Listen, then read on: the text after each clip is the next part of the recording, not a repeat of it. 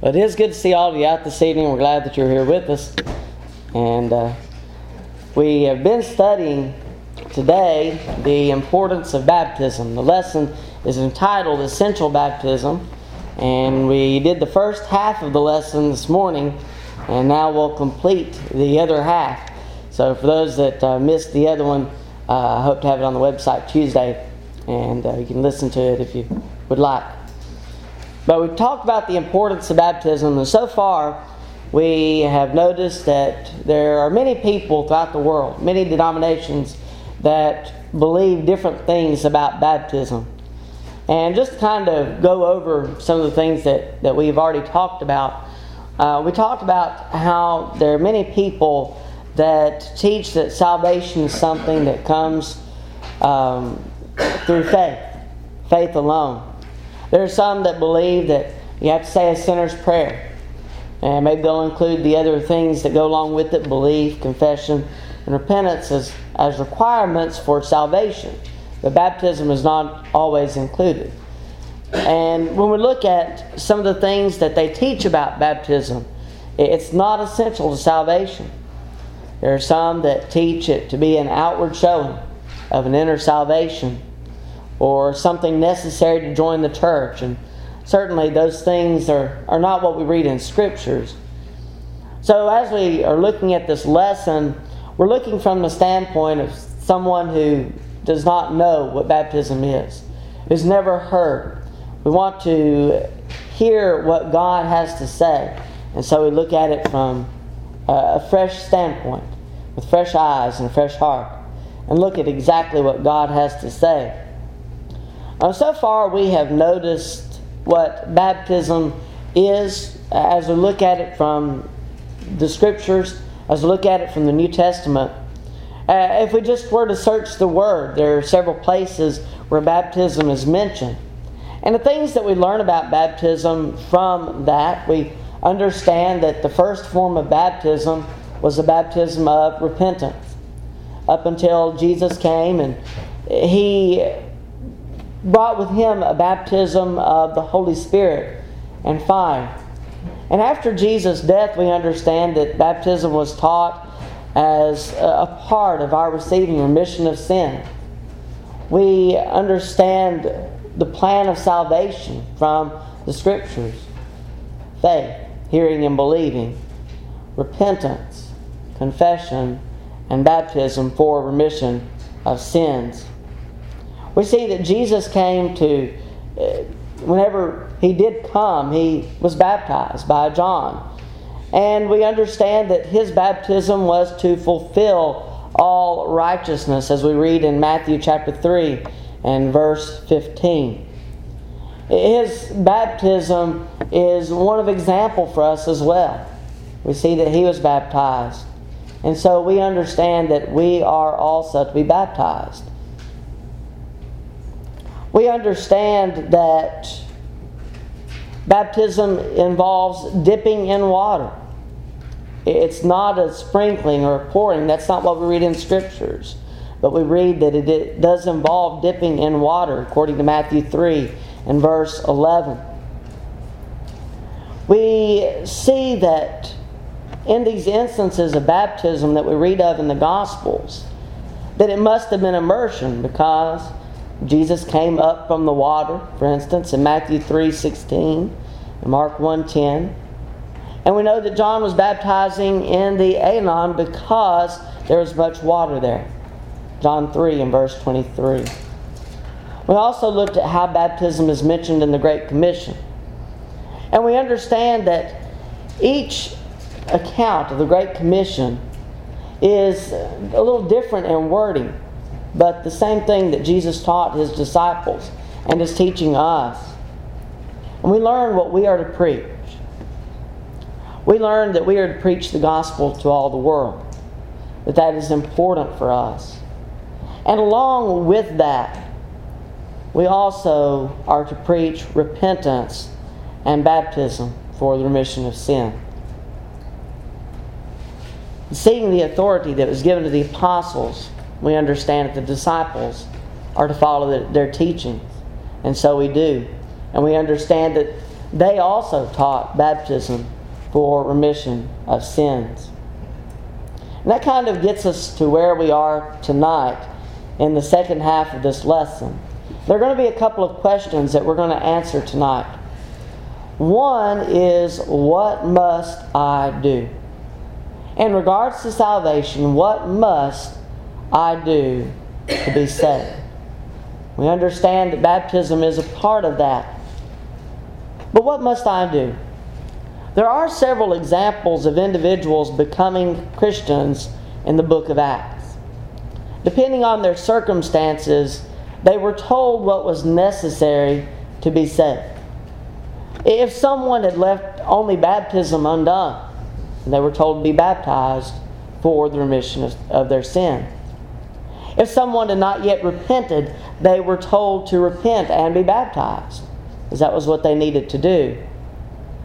One of the things that we notice as we study this subject, and as we study the examples that are found in the book of Acts, if you look at each account of conversion, all of them involve baptism.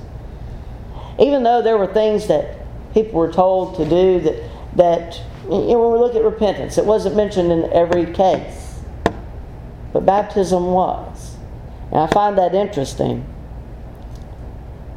But as we look at these examples that are found in the book of Acts, we see that baptism was necessary and for a reason. The first example that I want us to look at tonight is the example of Paul, formerly known as Saul, as we read of him in Acts chapter 9. As we look at Acts chapter 9, we see that Saul, there was something that he needed to do to become a Christian. And baptism was part of that. But as we look at the example of his conversion, we begin reading in verse 1. Then Saul, still breathing threats and murder against the disciples of the Lord, went to the high priest and asked letters from him to the synagogues of Damascus, so that if he found any who were of the way, whether men or women, he might bring them bound to Jerusalem. As he journeyed, he came near Damascus, and suddenly a light shone around him from heaven. Then he fell to the ground and heard a voice saying to him, "Saul, Saul, why are you persecuting me?" And he said, "Who are you, Lord?" And the Lord said, "I am Jesus, whom you are persecuting. It is hard for you to kick against the goads." So he, trembling and astonished, said, "Lord, what do you want me to do?" And the Lord said to him, "Arise and go into the city, and you will be told what you must do." We begin reading at verse 17, and it says this. Verse 17 of Acts 9. And Ananias went his way and entered the house, and laying his hands on him, he said, "Brother Saul, the Lord Jesus, who appeared to you on the road as you came, has sent me that you may receive your sight and be filled with the Holy Spirit." Immediately there fell from his eyes something like scale, and he received his sight at once, and he arose and was baptized. And we read a more detailed account of the instructions that were given to Saul, found in Acts chapter 22.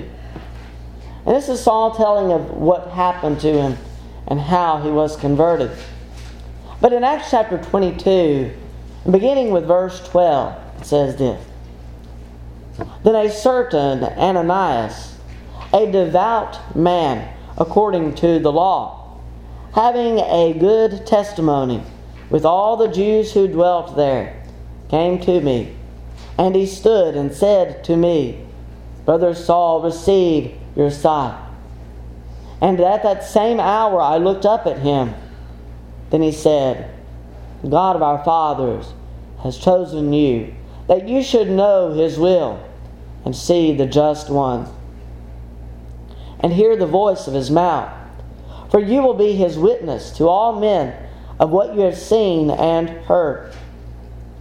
And now, why are you waiting? Arise and be baptized and wash away your sins, calling on the name of the Lord. We understand that even though the Lord had spoken to Saul, he still was not converted. He still had not done all the things that he needed to do to be saved. He had not yet been baptized, and he was instructed to do so. And we read that following baptism, that his sins would be washed away. Not until baptism was taken care of. We read another example in the book of Acts chapter 2. And this is on the day of Pentecost, and we've already mentioned that this morning. But I want to go back to it once again and notice what these men and women were told to do. In Acts chapter 2, at the conclusion of Peter's sermon, we read this in verse 36. Therefore let all the house of Israel know assuredly that God has made this Jesus, whom you crucified, both Lord and Christ. Now, when they had heard this, they were cut to the heart, and said to Peter and the rest of the apostles, Men and brethren, what shall we do? They understood they were not saved. There was something that they must do. And they asked that question, what must we do? Verse 38, and Peter said to them, Repent, and let every one of you be baptized in the name of Jesus Christ for the remission of sins. And you shall receive the gift of the Holy Spirit, for the promise is to you and to your children, to all who are far off, as many as the Lord our God will call. The people here in Jerusalem had just heard the very first gospel sermon preached following the death of Christ. Peter gave them the instructions to repent and be baptized for the remission of their sins. That is what was necessary for them to be saved. We'll read another example in the Ethiopian eunuch. Acts chapter 8. Acts 8, and beginning with verse 34 and reading through verse 39. We understand that Philip had come to the eunuch and they were studying the book of Isaiah. And in verse 34, it says, So the eunuch answered Philip and said, I ask you, of whom does the prophet say this? Of himself or of some other man? Then Philip opened his mouth and beginning at this scripture, preached Jesus to him. Now as they went down the road, they came to some water. And the eunuch said, See, here is water. What hinders me from being baptized? And Philip said, If you believe with all your heart, you may. And he answered and said, I believe that Jesus Christ is the Son of God. So he commanded the chariot to stand still. And both Philip and the eunuch went down into the water, and he baptized him. Now when they came up out of the water, the Spirit of the Lord caught Philip away, so that the eunuch saw him no more. And he went on his way, rejoicing. Having studied with Philip, he believed what was taught, and that was evident. And we see that he confessed his belief before baptism. And following baptism, what did he do? He went on his way rejoicing. Why? Why did he go away rejoicing? Because he had been cleansed from his sins. We read of other examples throughout the book of Acts. We see Cornelius in Acts chapter 10. Having believed, he was told to be baptized for the remission of his sins. The jailer of Acts 16 was also told to be baptized. And Lydia, as well as her household in Acts 16, heeded the message of Paul, and they were also baptized. Baptism is found in all the examples that we find in the book of Acts. Someone being converted. In all cases, these individuals heard the gospel. They believed that Christ was the Son of God. They repented. They confessed Christ. They were baptized in water to be saved. I believe that to be the case with all of them. They were taken from where they were and brought where they needed to be. But baptism was always necessary in obedience to God's Word for one to be saved. Without baptism being included in the equation, one is only almost persuaded. Now let's answer another question. Isn't baptism a work? You might hear that from someone that you might study with. Many believe that the Bible teaches faith only or grace only salvation. And in order to teach that, they use certain scriptures out of context.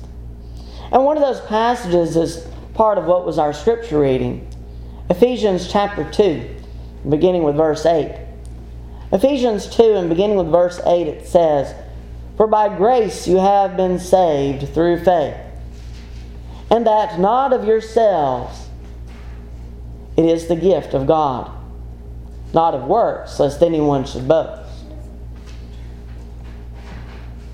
The doctrine that is taught here is based on this scripture, but again it is taken out of context. This passage, as well as others that are used to teach this doctrine. But how? Whenever we look at this passage, it clearly says that we're not saved of works, right?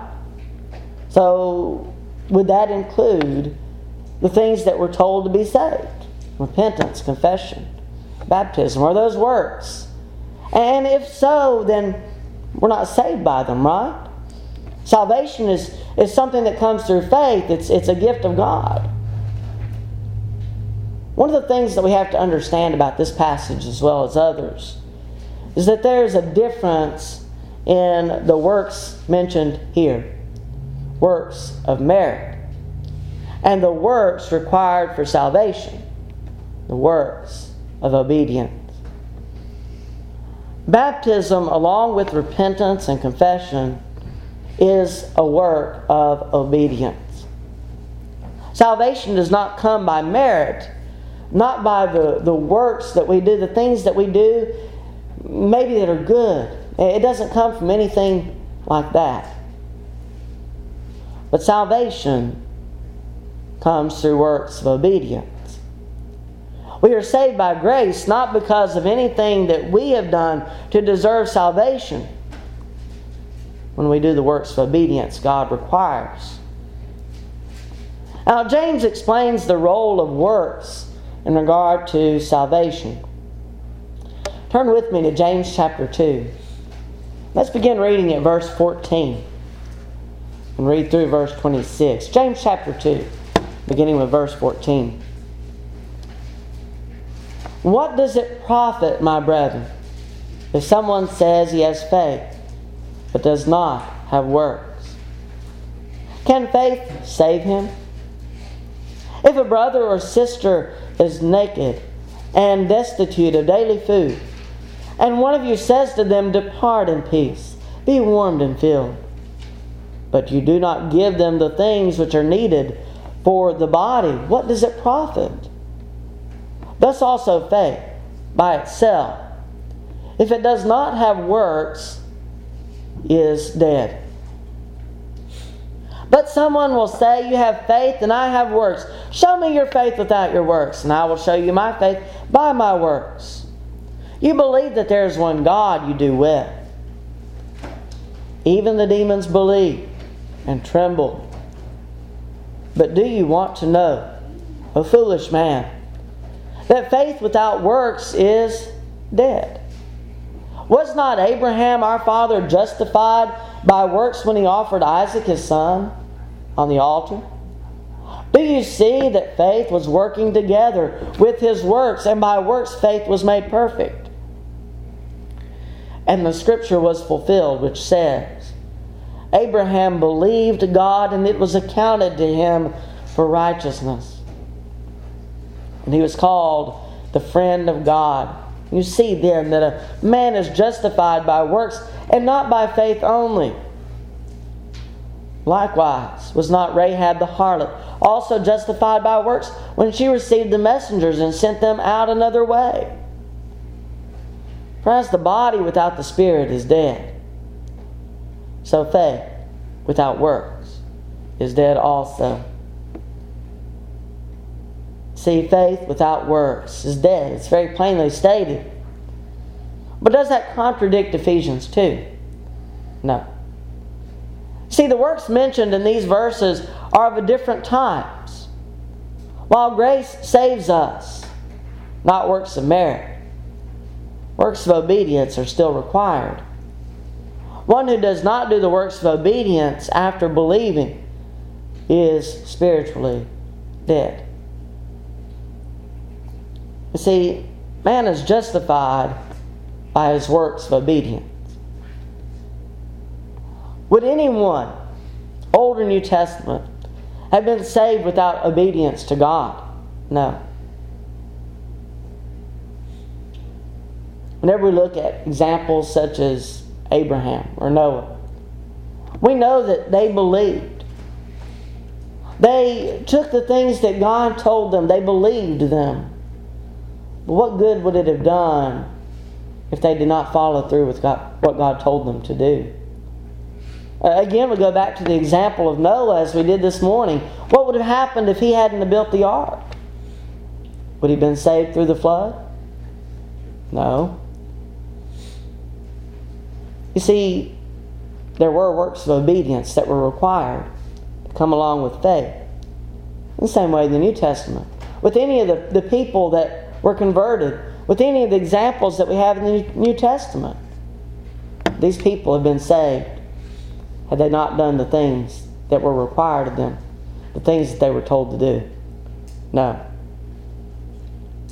We also understand that God is righteous and His judgment is righteous always. The only way that we are found righteous in His sight is by doing what we have been commanded to do. Hearing, believing, repenting, confessing, and being baptized for the remission of sins. To become a child of God, one must follow all the steps in God's plan. Not my plan, not something that we as a congregation have come up with. You see, this is God's plan. When we open up His Word, we read of His plan, the things that He wants us to do.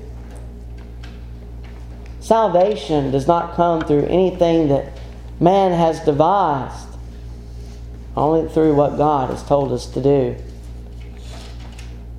Man may decide that baptism is not that important, but God's Word says otherwise.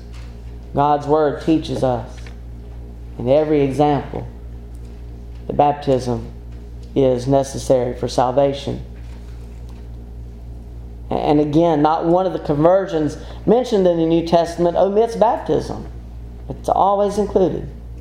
It's the one thing that everyone that needed to be saved was told, be baptized. No matter where they were in their steps to salvation, they were all told to be baptized. And the individuals were not saved until they had been baptized.